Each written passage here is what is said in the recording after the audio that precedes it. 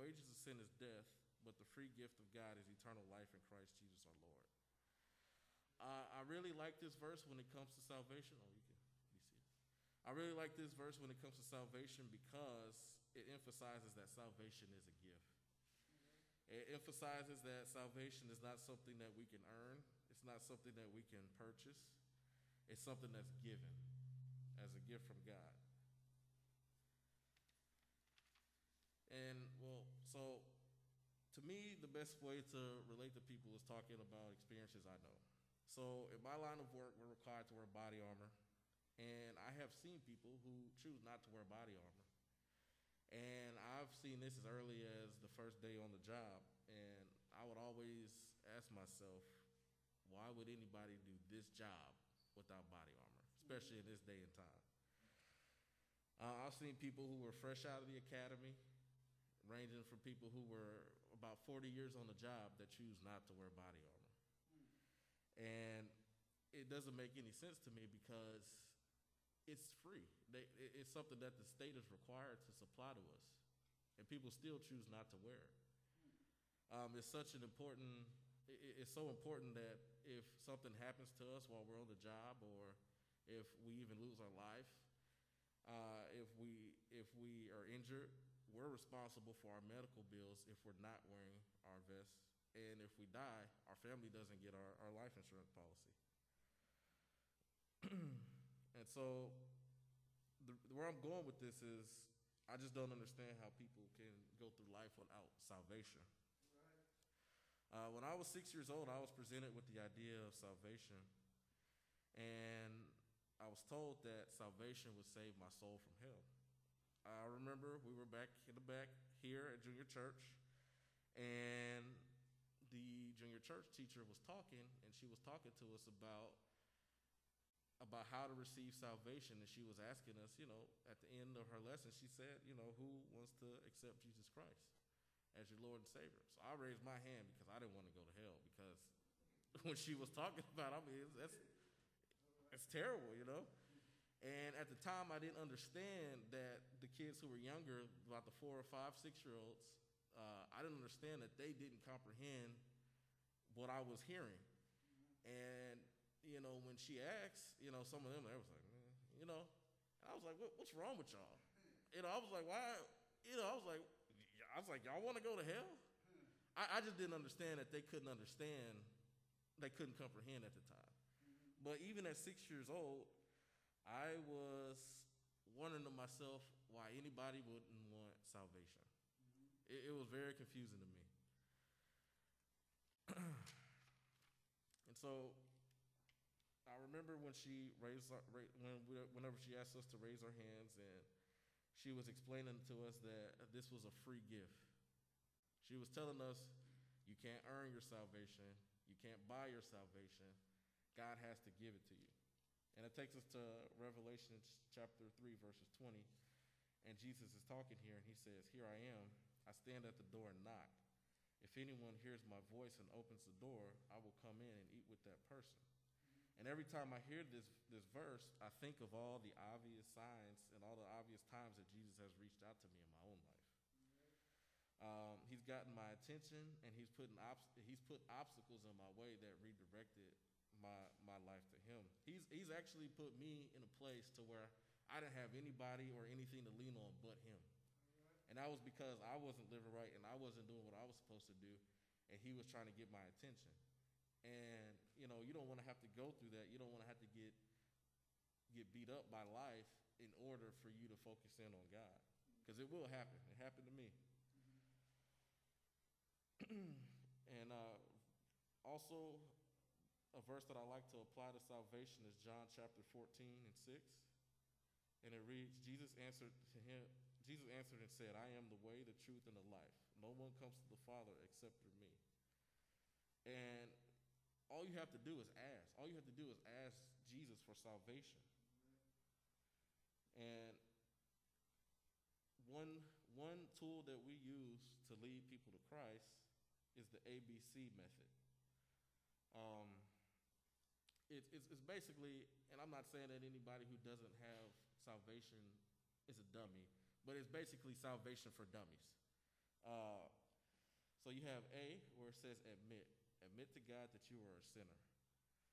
And with that verse, Romans chapter 3, verse 23 says, for all have sinned and fallen short of the glory of God. So you admit to God that you're a sinner. We're all sinners. Part B says, believe. Believe that Jesus Christ is God's son and he died for you. John chapter 3, verse 16 says, for God so loved the world that he gave his only son, that so whoever believes in him will not perish but have eternal life. And finally, C is confess. We confess Jesus Christ as our Lord and Savior. We tell people, we acknowledge that we have now accepted him and we are now Christians. And so once you get your salvation, what do you do with it?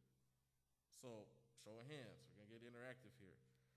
How many of you have recommended a friend or a family member a good TV show? Show of hands. Okay. How many of you have recommended a friend or family member a good restaurant? How many of you have recommended a friend or a family member a good place to shop and get good deals? Everybody. So if you're willing to do that, why are you not willing to share your faith? All right, come on, man. Right here in Mark chapter 16, verse 15 says, go into all the world and preach the gospel to all creation. And I hear a lot of people say, well, it's difficult for me to share my faith. I don't know how to go about it. Well, here are 5 easy ways to share your faith. Number 1, casually mention to your friends and family members and your coworkers that you are a Christian who goes to church. People will always have questions. Maybe they might come with you to ask questions and it might not be with the right intentions, but you'll always have a good answer to give them on why you do what you do. Number 2, ask your friends and family members about what they believe and why they believe it. Number 3, invite someone to go to church with you. So you might not feel like you're adequately prepared to share your faith, but if you take somebody to church with you, they can hear the message, or they can even be introduced to other Christians who are more seasoned and who have experience in sharing their faith. Number 4, share a personal struggle or problem and how God brought you out of this personal struggle or problem. I always like to share my personal struggles and my problems of when I had, when I thought there was something wrong with me, and then I went to the doctor, and come to find out, the doctor laughed at me and told me I was just dehydrated. But it was a long process. It was a long process to figure out what was going on, but it was God who kept me and brought me through it. Number 5, this is my favorite way to witness to other people. You share your hobbies or activities with people, and you build relationships. And when you build relationships, it's easy to talk to people about your faith and why you believe what you believe. So as Americans, we are all blessed. We are free to share our faith. We are not yet to the point to where we can't have church because it's illegal. We are not yet to the point to where we are persecuted for our faith. There are people who hate us because we're Christians, but we're not persecuted at this point. In America, it's not illegal to be a Christian.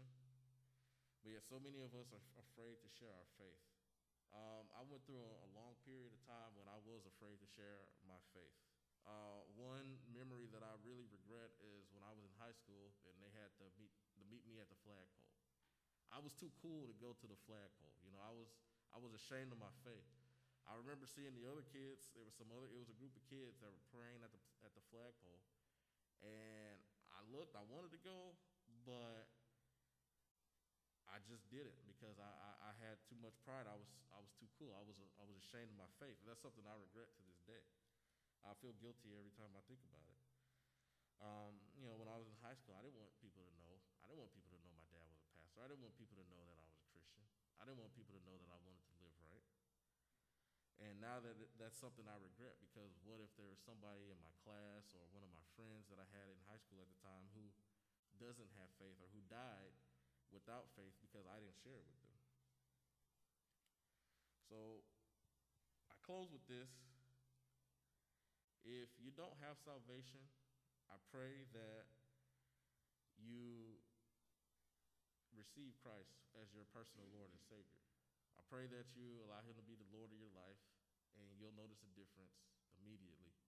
You'll notice how salvation gives you comfort and how it gives you peace, how you can only find happiness in Jesus Christ.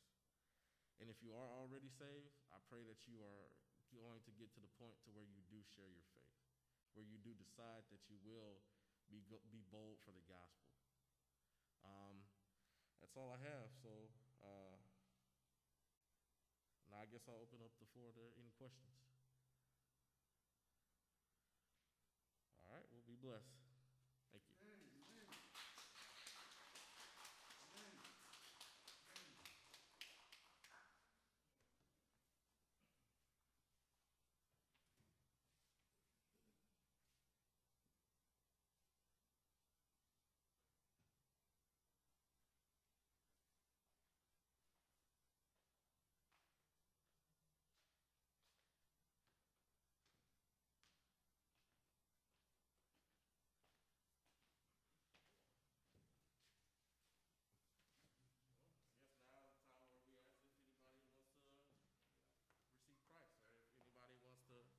Request salvation.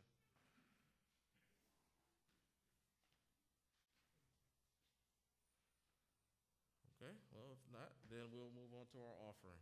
I know 2020 has been a rough year. I know that some of us have been financially strained, but we still encourage you and ask you to keep the faith. And if you do have an income, we do encourage you to tithe from it.